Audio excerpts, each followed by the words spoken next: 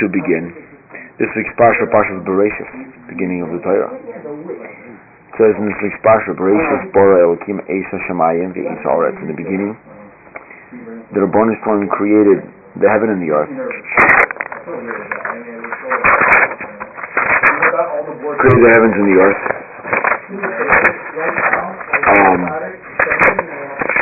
Ba'aretz hoisa sol vavov. The land was, Rashi explains, sol means in wonderment. A person wonders when they look at it. Vavo means empty, reik. The land was empty. V'choshech apnei tahom, sahom. And the darkness was on the depth, which is on the ground. V'ruach Elokim menachefes apnei hamayim. And the spirit of the Ribono Shel Olam was hovering on the face of the water. Vayom Elokim and Hashem said, Yehi or. Vayi or. Hashem said there should be light, and there was light. So here the commentaries ask, specifically the Kli Yakar, is bothered by the following question. My dahave have, my tzorach b'yediazu. What was, and why do we need this knowledge for? The Torah tells us that there was darkness and that the world was empty and full of that a person wonders. Fallow. The land was fallow. A person wonders on the fallowness when he sees how foul it was. What's the point? What's the purpose of the Torah telling us this? Okay, that's the Kli Yakar's question. The Slonim Rebbe in the Nesiva Shalom in the third piece entitled by Yeor understands that the Kli Yakar's question is that it's a preamble. This statement of the fact that there was darkness on the ground is a preamble to the creation of light. The Torah says, and there was darkness on the ground, the land was full of emptiness, and Hashem created light. It sounds like it's an introduction, it's a preface to the creation of light. It's a piece of information that we need to know in order to know about the creation of light. That's what it sounds like. And if that's the case, says the Rebbe, says in the Nesiva Shalom, what's the point of the Torah? What's the point of the Torah having this preamble? No other item in creation has such an introduction. There was darkness, there was emptiness, and Hashem created light. No other piece of creation has such an introduction. The Torah just says, and Hashem created this, and Hashem created that. What's the point of this introduction? So maybe we'll get back to the Kli Yakar's answer, how the Kli Yakar answers this question. However, I want to focus on the Nesiva Shalom's comments about the answer to this question. I want to focus on what he says. He has a piece here, an article about a concept that we have discussed in many forms, and we'll mention those forms, but that's what I want to discuss. And obviously the discussion is going to be centered around the fact that the Torah is that the Torah speaks to us on many levels, and not only is the Torah talking about the creation of the physical light, but the Torah is also talking about the creation of the spiritual light. And here the Torah is telling us information about what there is in the fabric of creation in terms of the spiritual light beyond the physical universe that we see. And that's what the Rebbe discusses. That's what I want to talk about this evening. Okay? So the discussion goes like this. He says like this.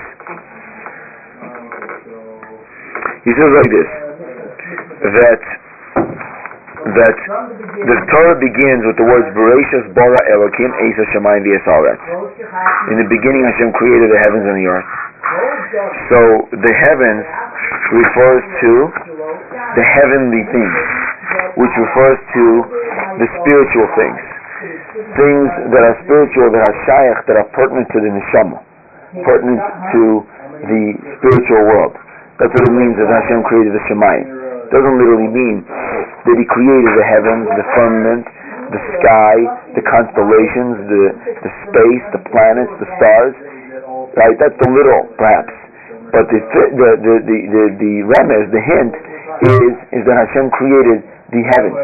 Hashem created the spiritual component of the universe. This is, obviously we know there's a spiritual component in the universe. If you take a look in the Derech Hashem, you look in the way of God from Moshe Chaim Luzzatto, we will see that he says that explicitly, that there are parallel universes. That there's and basically you could split into two.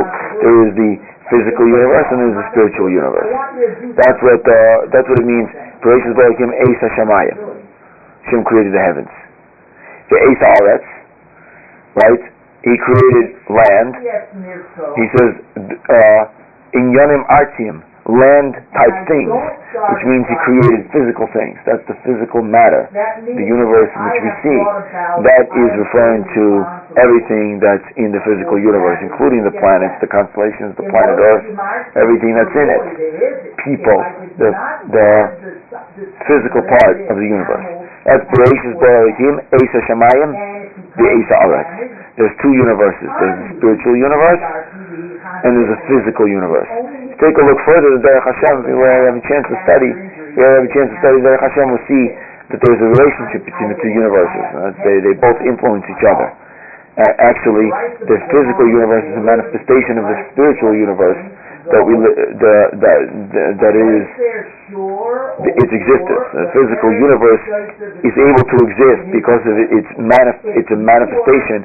It manifests. It trickles down as a reality from the spiritual universe. But be that as it may, that there are two universes. Now, the Haaretz, the next thing that the Torah tells us is the Haaretz Haisa Sohu Vavo. The next thing that the Torah tells us is that the land was Sohu Vavo. Rashi says Sohu again means that it means fallow, that if a person would look at it, he would be in wonderment, he would be confused, or he would be amazed, actually, about the foulness of the ground. Vavo means it's empty. So what is that referring to? He says like this,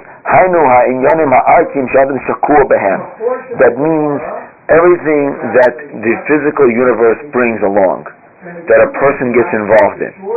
The things that we get involved in. Making a living, feeding ourselves, figuring out the environment, doing experiments, the whole universe, trying to achieve peace and harmony and an ideal ideal government, all kinds of different issues. These are things that people get involved in, the physical things that people get involved in. These physical things bring a person l'sol vavo. Those things bring a person to emptiness and vavo and fallow. What's the adjective form of fallow? Before you say what's the adjective form of fallowness? Not tilled. Untilled. Left alone. Right. So it brings a person to that. He says, what does that mean? Right, that a person eventually loses track. They get involved in the physical world so much that they lose track of their spiritual selves completely. So this is what the Yetzer Hara does. This is the methodology of the, so to speak, evil inclination is that he tries to get us so involved and so busy in our daily lives that we lose track of who we really are, lose track of our spiritual selves. He says an example of that is Haman HaRasha. You see that Haman understood that he wasn't able to tackle the Jewish people head on. So what he did is he tried to first to get them to stumble themselves. And once he stumbled themselves, once they got confused and lost track, that's when he thought that it would expose them as being vulnerable, and that's when he would be able to destroy them. Exactly like the Yetzer Hara does the same exact thing. That the Yetzer Hara, he says, the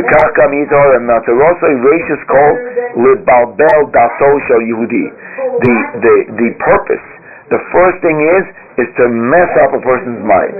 The Yetzer Hara goes for the mind.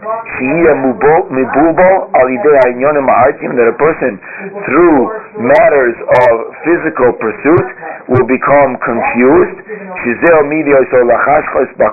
That brings to darkness, and that's the pshat in the pasuk is the land brings on confusion, as the physical universe brings on confusion, and that confusion causes it causes the darkness to come upon the depths. That a person is in the dark and they don't know where they are and they don't understand what's happening to them and they're not in touch with their spiritual self. Now you disagree with this? People who are that way don't know that they are that way. Right, that's what darkness means. Is the darkness means you don't know where you are. You lose track, and I find that also just in general in life that happens. Sometimes you start out life, you make a 10-year goal, and that's the easiest way to think about it is when a person first gets married.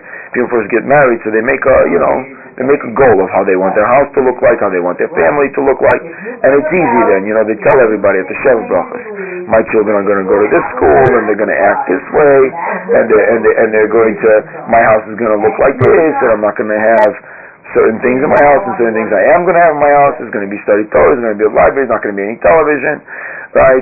I'm not going to do like my parents, this and that.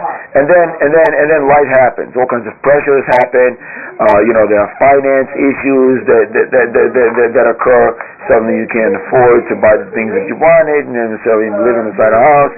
Can't have 2 cars. You have to compromise. Can't go send to the school that the person wanted to go to. Can't necessarily buy the things that. And things happen, and before a person knows it, like they wake up 10 years later, 15 years later, and they realize that they're kind of lost track of the fact that they were on a track and that they were moving somewhere and they were trying to look some way, and they're in survival mode, so to speak. They're just trying to get by with all the things that life throws at them. That's called bilbul. When there is the world, a person gets so involved in the world and so in such reaction mode to everything that happens around them, with all the pressure and the children, the community and friends and the spouse, everything together, that creates such a bilbul that a person loses track of where they're going. Do you disagree with that? I never had a plan to begin with. Okay, some people don't have a plan. Some people don't have a plan, but a lot of people do. They imagine it, or maybe they don't make an official plan. It's not stamped by the United States Department of Plans. No, but you're right. I think probably the more you plan, especially if you're a parent and you have plans for your kids, and you have plans to live for your kids, which they say is a common problem. I know people who make those plans. Huh? People that do it. I don't know, maybe yes, maybe no. Well, that's what I keep reading, and then like you didn't become a doctor, so you want your kid to become a doctor, and right. It doesn't happen, and so your whole life is ruined because what you thought would happen wouldn't happen. But even if you, let's say, for example, you start a business, and the business, you want the business to have a certain attitude and a mission statement and a certain way that you're going to conduct it, and then when the rubber hits the ground, all of a sudden, you have to react to all kinds of different situations, and then before you know it, the business is not running the way that you want it to, and the business takes on an identity of itself, something that you didn't anticipate, something that you didn't think was going to happen, and all of a sudden you find yourself in a situation which you can't extricate yourself on, but you have to deal with because it became a part of your life, and maybe you didn't realize that it would, right? And that's the way it goes. So you're almost and saying the olam hazeh is mevabu you. What? So are you almost saying that there's no point having a No, I'm saying that the Yetzer Hara, this is what he does. Because he doesn't come attack you straight on when you come as an excited electron. You move, you're going to seminary, you're going to yeshiva, you come back from yeshiva, or from seminary, you're excited electron, you get married, you're excited electron, you start a business, you got everything going for you, excited electron. The Yetzer Hara waits. He has patience. He doesn't tackle you straight on. He waits, then from behind he hits you. All of a sudden this happens and that happens, and you're dealing with it, and before you know it, you forget that you were even still where you started from, whether you're coming and going, you don't even know. Right. That's what it means. The natural disposition, the default structure of the way this world works is this way. It's so vavo, it's empty and it's fallow. And that creates the choshech, it creates the darkness. Right? Now, he says like this, V'agaruah mikol, the worst thing, the worst situation to be in is Etzem Adavar hu mivubal. V'agaruah mikol hu Etzem Adavar is the main thing, the essence of just being mivubal. The being confused. That is the worst thing that a person can be in. Confused and just not, without a plan. That is the worst situation to be in. There's an Al-Faith that says, Al-Faith is and it's about the confusion of the heart. Right. It apparently is a sin. Confused, right, that's good Al-Chet. He says that's the worst thing. He quotes the Maran HaKodesh Mikuvrin Zechusa Yogan Aleinu. He says, Shekol Hain da Alma Eina Shav L'Shah, all the money in the world is not worth it for one moment. She'ish Yehudi Oimed B'Yishuv Adas. At the time the person has Yishuv, it's not worth the money. The most important thing is the opposite is a person should have Yishuv Adas. They should be settled with their mind, or B'das Yusheves, and they should be clear and comfortable and calm about their situation. V'hainu, he says, Shamadrega Gavoya B'Yoser, the biggest level a person can be by Avodas Hashem is Himashu Yehudi Oimed B'Yishuv Adas. Ubidas Nishev, so the person has this comfort. That's the highest level, is control. And what's the opposite of confusion? The antonym of confusion. Clarity. Organization. A person should be organized. The opposite of that is what the Torah is telling us, Sovavo. That's the emptiness. That is the hint here. Right? I think the opposite of emptiness is meaning, didn't you say? That there should be meaning, right. So but the emptiness is in a deeper level also a lack of meaning. Right. And he says it's not only talking about prohibited things. We're not talking about that a person is involved in shady business. We're not talking a person stealing. We're not talking a person is transgressing or being involved in illicit relationships. We're not talking about any of that. We're talking about just regular, everyday life. That is the worst situation, is just to get confused and to lose track. Now, what's the solution to the problem? The Torah tells us. Right? What's the only solution to the problem? The Torah tells us in the next pasuk. Vayomer Elokim Yihor, and Hashem said that there should be light. Right? Vayihor, and there was light. What's the light? That the light of godliness should shine in the Jew. That's the solution always. That's the solution. Right? This will save a person from the darkness of the land. That God says ye are. The godly light will save a person from the darkness of the land. So like this. And this is a concept. Now we come to the concept that we've mentioned many times before. But this is from a completely different perspective. He says, Shekasher or halakus meir bo, when the light shines upon a person of godliness, then everything that's mundane becomes the service of the Ribono Shel Olam. Right? It becomes the service of the Ribono Shel Olam. For example, we say in the Baruch Nafshi Tefillah that we say at the end of every Rosh Chodesh. It's in Tehillim Kuf Dalet, Pasuk Chav Dalet. He quotes this, the Magid Mimezrit, Zechusa Yogan Aleinu. He says like this, Malah ha'aretz kinyanecha, your land is filled with the things that you acquired. So Rashi there explains is that the Ribono Shel Olam, Hashem owns the universe, because He created it, so what He creates, He owns. But the Magid wants to say, no, Malah ha'aretz kinyanecha, your land is filled with your acquisitions, right? What does it mean, ha'aretz? The physical things. Right? In the physical things we can acquire Hashem in the physical things themselves. Yeah? The advice is to find God's light in the regular everyday life. This is what the Torah means, Vayem Hashem Yi'or, there should be light, and there was light. She'ah kasher oisik binyanam ha'atzim, even a person is involved in regular, everyday things, meir ba'or ha'elokus. The light of God should shine on him. B'chol machshavto, in all a person's thoughts, yirak eich lasos nachas ruach with Hashem Yisbrach. And a person should be thinking how to do nachas ruach, how to do pleasure for Hashem. So it's like this. If a person is involved in everyday life, which we have to be, we have to eat, we have to go to the bathroom, we have to set up a government, we have to find a job, we have to do it. It's necessary for just structure. We have to have a shul, we have to have a family. A person has to live a life. We have to go to the bathroom, we have to do all of these things. These things have to be done.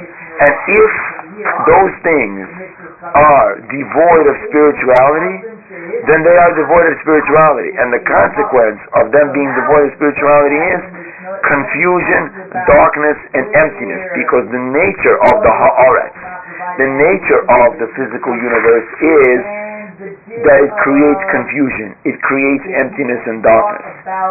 It creates, where am I going? What am I doing? Who am I? Type of thing. The only way to be able to keep track is to be able to focus on where is the godliness in going to the bathroom? Where is the godliness in eating? Where is the godliness in getting married? Where is the godliness in having a job? Where is the godliness in every single day life? Where is the godliness in having a business?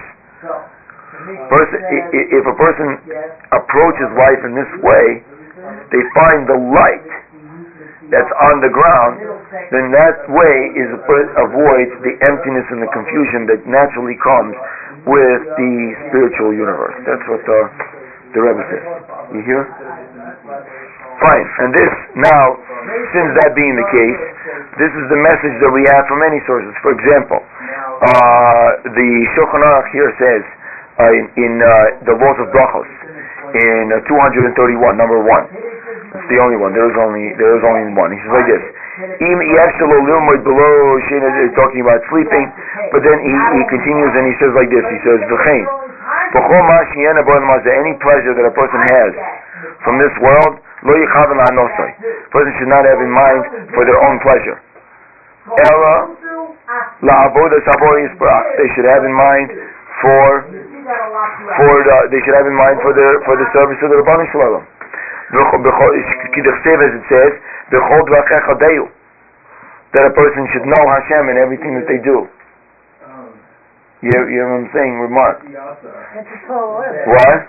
It's really not that realistic. It's not realistic. That's an ideal thing to strive for. How realistic is that really? Why not? Because it's the only way to survive. But he's saying it's the only way to survive. It's the only way to survive. You have to think that it's the only way to survive. Think about time, for example. Do you remember what happened yesterday? What you did yesterday? You remember what you did the day before? You remember the day before that? Saying, right, so if you don't remember, it's the moment of the past has now disappeared and now you're in the present, and where are you going in the future? And this moment will be over soon also. Think about in time, for example, it's like you can come to the question of what am I doing? And why am I doing it for? And who am I? These type of questions you ask all the time. We are human beings, because they're imbued with the natural striving for Hashem. So we always ask these questions about the purpose of life. So if we don't, that can cause depression, that can cause confusion, it can cause bilbul hadas, it can cause emptiness and this choshech, darkness. This could be a very, very serious issue. But if there's the light of Hashem that says what every moment in time is for, and why are we supposed to use it for, and why is it gone, where will it be in the future, then all of a sudden everything is lit up and we understand where we're going. Okay, but I hate to be devil's advocate, which is a good phrase. That's probably good. It's very warm in here. It's good to be devil's advocate. Some of the most atheistic people have, and they believe that they have, very strong sense of self without God. Thank you very much. And I'm obviously going to say it's just an illusion, but the illusion works very well for them. Well, it's More like this. so than for me, where I'm constantly struggling to find this God, or to find myself, my place in God's universe, and I do have confusion, and they, like Richard Dawkins keeps coming back in my mind, he is so absolutely certain that he is right, and that he is on steady ground, and he doesn't need God, and there is no God, and it's stupid to believe in God, and he has absolute lack of confusion. So how do you explain that? Well, it's like this. I mean, I don't know, but what I say is like this: if we read Rabbi Dessler in the beginning, he has a piece about in the beginning of the Strive for the Truth or Mechtav Milieu. One of the first pieces, I think, the first or the second piece, I think maybe the first even. He there says he has a piece about what does it mean to be happy. So first he starts. He says if we ask people if other people are happy, they're going to say, sure, they're happy. Look at this one, he's happy. He's got a nice car. Look at his wife, beautiful person, right? He's got a house. The children are all givaldic. They're always singing and dancing. They're blowing bubbles in the air and flying kites. Music is always playing when they're running around in the backyard. You know, ideal family. He says, but if you, he says, Mr. Milieu, but that's the first mistake. The first mistake of analysis of whether other people are happy is whether or not to ask other people what they think about other people if they're happy or not. The truth is we don't know whether somebody's happy or not unless we ask the person themselves if they're happy. And also we have to be absolutely certain, obviously, that they're giving us an honest answer when they tell us that they're happy. So I don't know who's happy or not. I don't know if Dawkins is happy. Is he a happy guy? I'm talking about the opposite of confusion that you were talking about. Well, that's what I'm saying. But I'm saying that sense of certitude, which makes a person feel comfortable. People have it when they don't have to struggle with people God. have it. How do you know? Because you see them and you think they have it. So. All right. I think people who are struggling with God generally are struggling. I'm struggling. And people who are convinced that there is no God, I'm not struggling.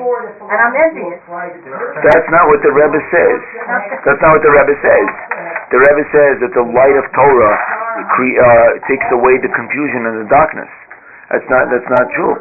He says it's the other way. So why are so many Jewish people confused? They can't say they're not. Why are they so confused? They don't have the light. Oh, so we're going to talk about this. There has to be you have to access the light. It's not so simple. I think the light is all over the place. You're Jewish and now it's shining on you. It's a spotlight that follows you everywhere you go, like the helicopters in Phoenix. What do you say, Reb David? The observation I see is a lot of times it's through frustration that we connect. And that is disconcerting, because it seems like through difficulty is when we seem to be searching the most. It's when things seem a little easier that we ease up on it. And I don't know if other people have that frustration too. So that seems like more a disappointment in yourself. And it's interesting you're talking about this. I was talking with someone I was working with, putting in a lot of pressure on that person to do what I wanted done as far as the job, and finally they just, after a number of weeks, just had it. They couldn't deal with it anymore and said, look, I can't do this. This can't be what life's about, because I was putting a lot of pressure on them. And I said, how do you know this isn't what life's about? I said, maybe this is exactly what life's about. Is it about another job where you don't have to grow? Is it about... So I had to reflect on myself, and I was, I put this pressure. Is that what it's about? That we can be like that guy who's an atheist who believes in nothing, and I can go sit and do nothing, and I have to be realistic about that. I'm not... The truth is, it is through that struggle. I don't want it. I don't want to ask for it. A lot of times it seems that's where we're connecting, and even though he's pretending he's not, that he has this wholeness, it sounds like a lot of emptiness. It's hard to know. But it's an observation. That's all. There's a very practical solution. The bottom line of the question is that how do you do it? How do you do it? So it's a very practical solution. It's a question of attitude. Just a question of attitude. By sheer brute force, we have to change our attitude. That's how you do it. It says, the Mishnah, he continues, the Shulchan Aruch continues, says, "V'amru hachachamim." The Chacham say, "Kol ma'asecha yu l'shem shamayim." all of a person's actions should be for the sake of heaven. Shafilu Dvam Shem Rishus, even if they're doing things that are not a mitzvah, for example. Going achiv v'ashtia, for example, eating and drinking, ba'alicha, going to yeshiva, sitting, v'akim, and standing up, attachments, intimate relationships, v'asicha, speak, talking, shmuzing, chosach gufa, everything. You klum la'avodas borach or l'davar ha'goyim avodoso. It should be all for the service of God. Shafilu tzami v'rav, even a person is hungry or thirsty, even if he eats, right? It's not if he eats for his own pleasure. It's not praiseworthy. Eli Yiskaven, they should have an intent. That he should drink and eat in order to make themselves healthy, in order to serve the Rabbanu Shalom. If you take a look, if you read this carefully and you read the Mishnah Berurah carefully, the point here is, I believe, is that a person has to consciously make the effort to force themselves to think in this way. Even if they're not necessarily 100% doing it for that reason. For example, you buy yourself an umbrella, right? So you buy an umbrella. You buy an umbrella because you don't want to get wet.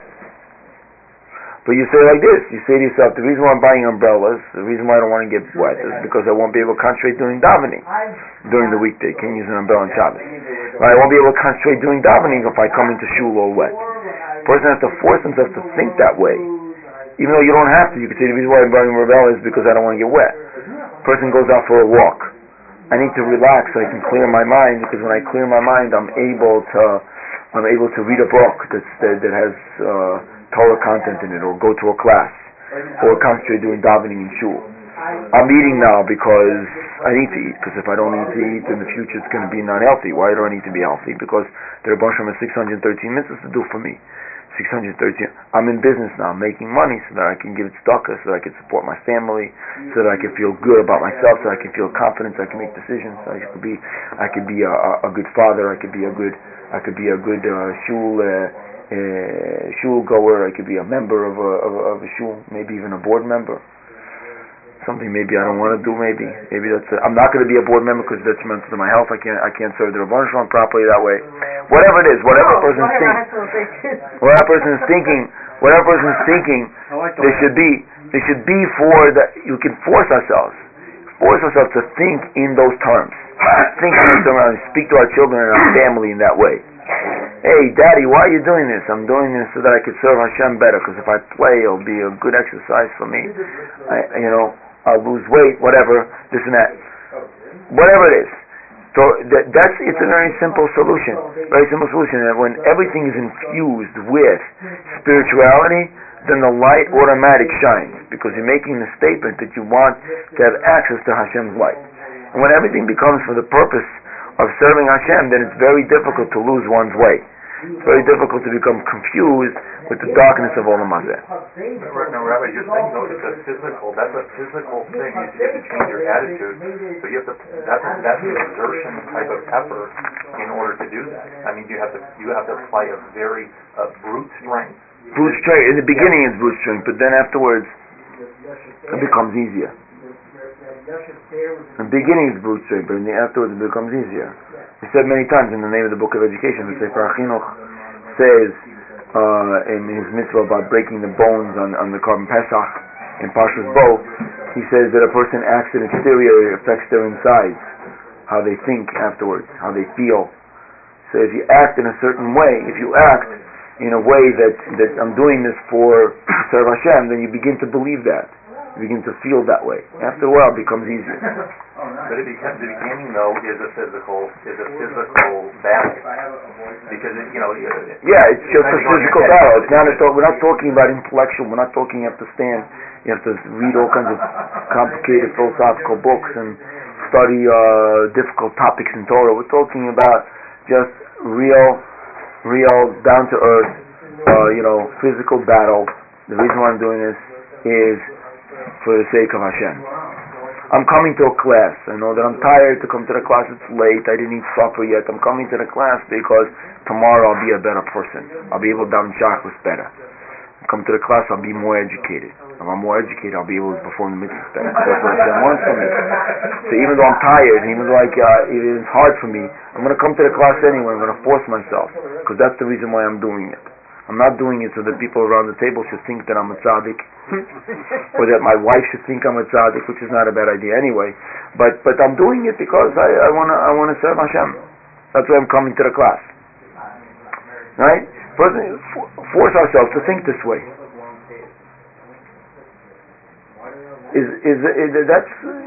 That's what righteousness is about small things in every single day, about how we look at ourselves and the things that we do and why we do them. It's not a big thing. We don't have to search for this light somewhere at the end of the universe. We don't have to make a big expedition or find out the cause for global warming or whatever, in the Arctic. We don't have to do that.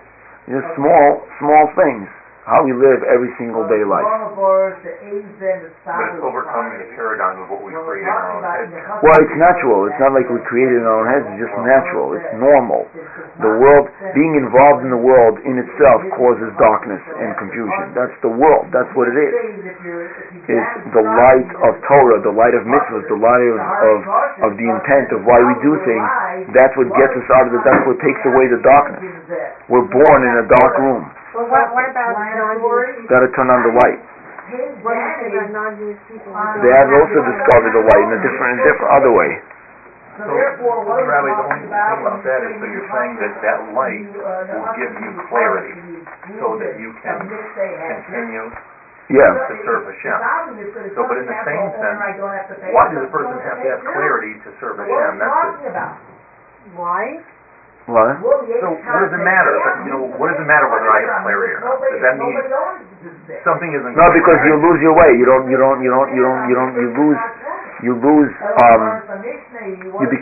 A person becomes confused about what they're doing and where they're going, what's important, what's not. Does it really matter if I clean? Does it really matter if I kasher my microwave before I use it for milk or whatever? Does it really matter if the food is kosher, or should I use this symbol, that symbol, who cares? Does it really matter? My son goes to a Jewish school. What's a public school? I'm Jewish. When they come home, I'll give them a good Jewish education. Is it so bad? What's so bad? I'm a good person. Hashem will forgive me. Hashem knows what I want. I just want them to have good midos. I'm not saying that you did that effort on all of those things that Hashem wants of us absolutely have to be done. But whether I have clarity or not is not relevant. How do you know what to say? It is. That is relevant because that's what light. That you have to have clarity. But someone could study for their whole life and not necessarily have clarity on it. I mean, that doesn't necessarily give you clarity on what to do. How do you know that? You ask somebody who studied Torah their entire life and didn't have clarity. Is that one of Ramchal's things that he, when he reads whatever clarity is one of them? No, I don't think so. Clarity is not one of them. I know zealousness, carefulness. Carefulness is the first one. Here we're talking about something different. Here we're talking about that every part of the world has to be infused with spirituality. It's halakha in the Shulchan Aruch. We just read halakha in the Shulchan Aruch. That's what it is. It's a mission in Pirkei Avos. Kol masech Yilush Shemayim. All person's action should be for the sake of heaven. It's the way it has to go. This is the way the Shin of a Rebbe says in the Divrei Yecheskel. It says, the Torah says, Bahaloscha es haneros. So he gives Aaron the mitzvah to light the candles. So Rashi there says that a person has to light the candle until the light goes up by itself. I think we've discussed this in the past. Also says the Shin of Rebbe. What does it mean the light goes up by itself? Why does Rashi have to say that's a science? Of course, if you light a flame, it goes up by itself. So he says that the light, first to the light of Torah, and a person has to light, that the light goes up by itself, meaning even when a person is not lighting, when a person is not involved in, if I remember what he says correctly, if a person is not involved in learning Torah, they're involved in doing things, the light should go by itself, the light should shine, he says, everywhere the light should shine, even in mundane activities. There's an interesting Gemara also, this is from Rabbi Yitzchak Mirsky in his book, the Hegyonei Halacha, in his piece on Simchas Torah. So in his piece on Simchas Torah, he says something very interesting. He says that the Gemara says in Tractate Chagiga on page 5b, the Gemara tells a story here with Rabbi Idi, Avod Rav Yaakov. Rabbi Idi, the son of Rav Yaakov, is used to travel 2 months on the road. one day in yeshiva. The yeshiva was far away from his house, 3 months traveling. So he traveled 3 months. He was one day in yeshiva. Rashi explained, and then after that day he went back because he left right after Pesach. He got there 3 months later, and because he had to be home for his family to be with his wife, he went back the next day to be home for Sukkot. So 6 months he was traveling on the road. 6 months he traveled on the road. He was one day in yeshiva. The rabbis used to call him, the rabbis in yeshiva used to call him the student of one day. He was the Talmud of one day. The Gemara says he was upset that they made fun of him until the Gemara skip a little bit. The Gemara until Rabbi Yochanan came along and said, "This is gewaldic. This is great what you're doing because it says he has a proof text to say Kol ha'isik b'Torah afilu yom echad b'shana malo akasas ki'ilu asik kol hashana kula." If a person learns Torah even one day out of the year, it's considered as if they're learning Torah the entire year. Says Rav Yochanan, if a person makes an effort to travel, if a person makes an effort to travel, if a person makes an effort to travel to learn Torah, even the effort itself is considered as if he learned Torah. So even though he learns one day, it's considered like he learned that entire 6 months. He learned Torah, even though he learned it for one day, because he put the effort in. So if we put the effort in to do the mundane things for the purpose of the performance of mitzvahs, that even the mundane things themselves become a spiritual activity. They themselves become a mitzvah also. The proof to that, he says, is that the Mishnah Berurah quotes the Ran. It quotes the Ran in Tractate Brachos. The Mishnah Berurah is in 71, I think, in the laws of Kriya Shema. There it says that a person, the Gemara in Brachos says that a person who digs a grave, for to dig a grave to bury the deceased. So a person who digs a grave, if Potter is absolved from saying the Shema, even though it's a mitzvah to say Daraisa, even though it's a Torah obligation to say the Shema, right? Even so, yeah, it's a Gemara on page 14b in Tractate Brachos. Person is absolved from saying the Shema when they're digging a grave. Says the Ran, even if they take a nap while they're digging the grave, if they take a nap, they don't have to say the Shema. Let's say there's 5 minutes left to say the Shema. The person's been digging the whole day, they're not finished, they want to take a nap. So they could take a nap and not say the Shema. Skip mitzvah Shema because they're not obligated to mitzvah Shema. Why not? Because they're still considered like as if they're doing the mitzvah. They're still considered like as if they're doing the mitzvah even when they're digging the grave, even when they're sleeping. Because they need to rejuvenate themselves in order they should continue to finish digging the grave to bury the deceased. So that's why they absolve from Shema. So even when a person is sleeping, it's considered that they're doing a mitzvah. If they're sleeping in order to do the mitzvah. But if they're not sleeping in order to do the mitzvah, so then what are they doing?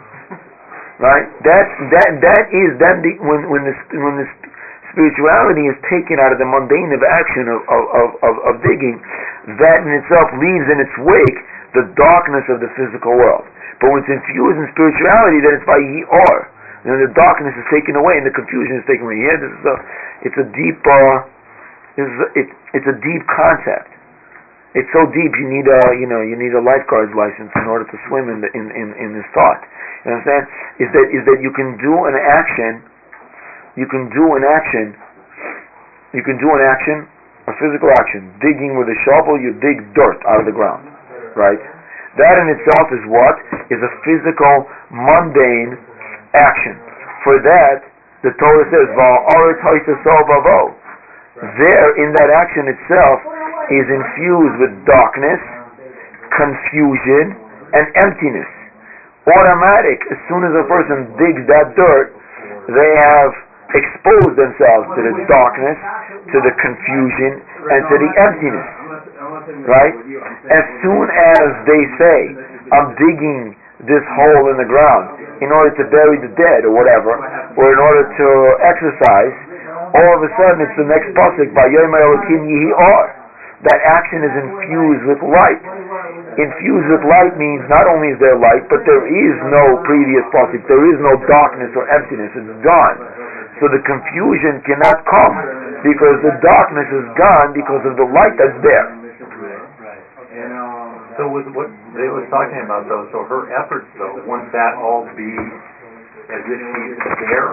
You know, in other words, if that effort's been put in, that's what you're saying, right? So everything goes towards that because it's like traveling to it. So if in other words, if I'm struggling to find what I'm supposed right, to find, right. That's also a part of it. Right. Then the struggle itself is also a part of it. Right. That's what he says. I'm just going to skip one paragraph for the moment. Is if a person says, it says in the pasuk, "Vayomer Elokim Yehi Or," and there should be light. Vayomer Elokim, and Hashem said, "Yehi Or," there should be light. So the Maran Malkovitz, Zechus Yogin Aleinu, if you read this in a Chassidish way, from a Chassidic thought, as a remez, as a hint, you can say this: Vayomer, if a person says, Elokim, Hashem, Yehi Or, give me light. If a person says that, right, because I am filled with the darkness in the previous pasuk, what's going to be? There's going to be light. There are a bunch of Yehi Or, and there'll be light. Hashem will give him the light. The light is there in the creation. It's in the fabric of the universe. But you have to ask for it. It's hidden. You can't readily see it. But if a person asks the Rebbeinu Shalom for it, it will come. And so, Vayomer Hashem, a person has to say, Elokim Hashem, Yehi Or, give me the light. By Yehi Or, and there'll be light. We have to daven that the Rebbeinu Shalom expose us to this light. Yeah, you know what he says? That's the way to read the pasuk.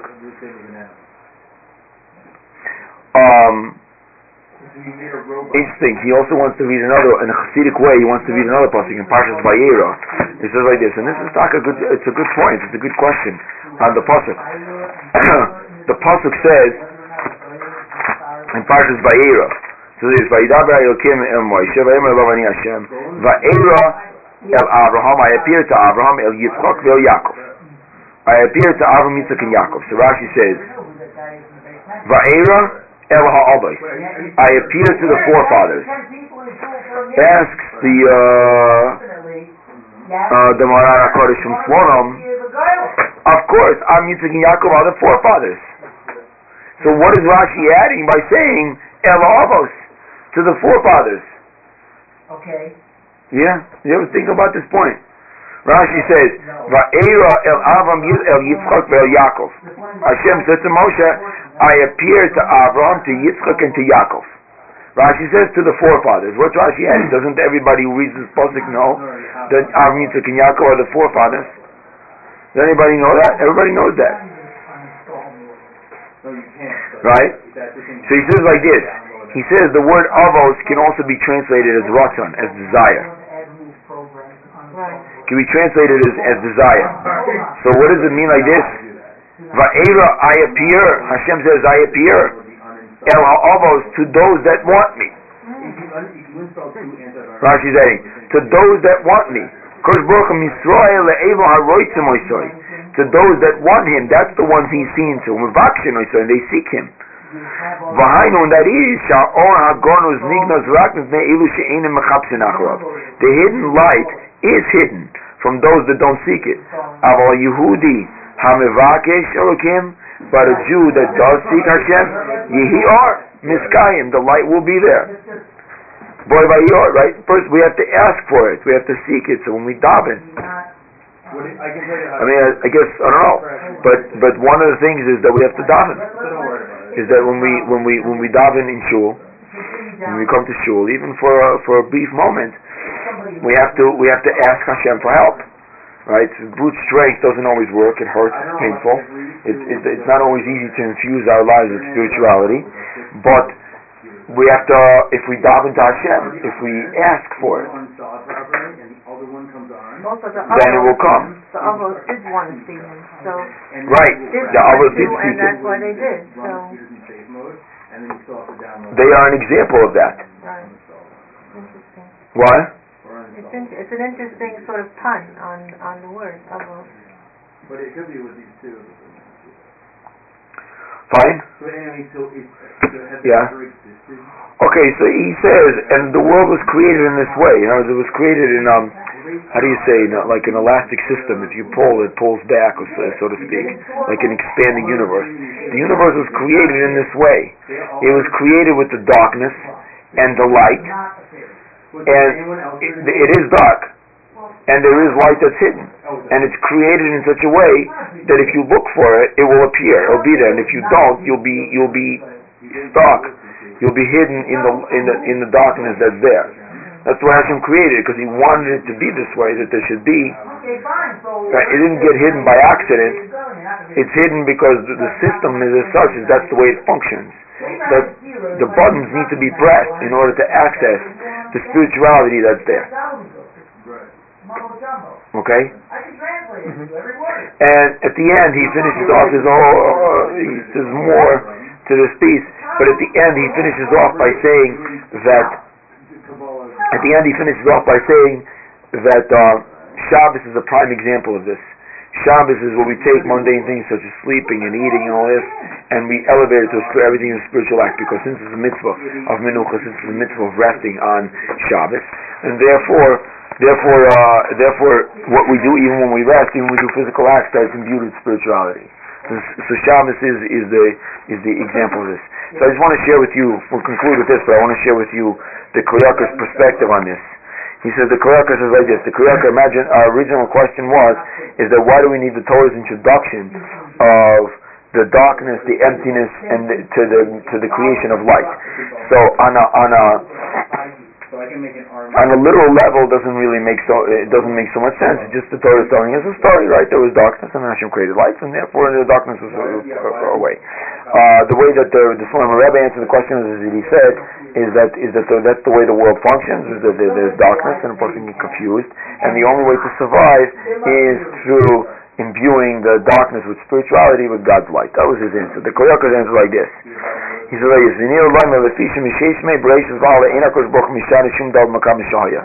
that the Rebbe Shalom, it appears to me, he says, that the way that the Rebbe Shalom created the universe is that the universe is as is, and it will never change.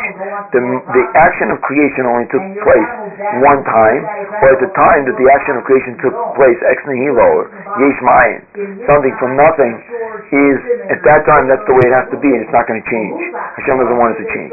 But Hashem saw that through the acts of the wicked, there's going to be darkness and confusion. That's where Hashem saw is going to be. For example, the generation of the flood, and the generation of dispersion, and the Churban Habayis, the destruction of the temple. All of these things create darkness, right? And with the part of it, so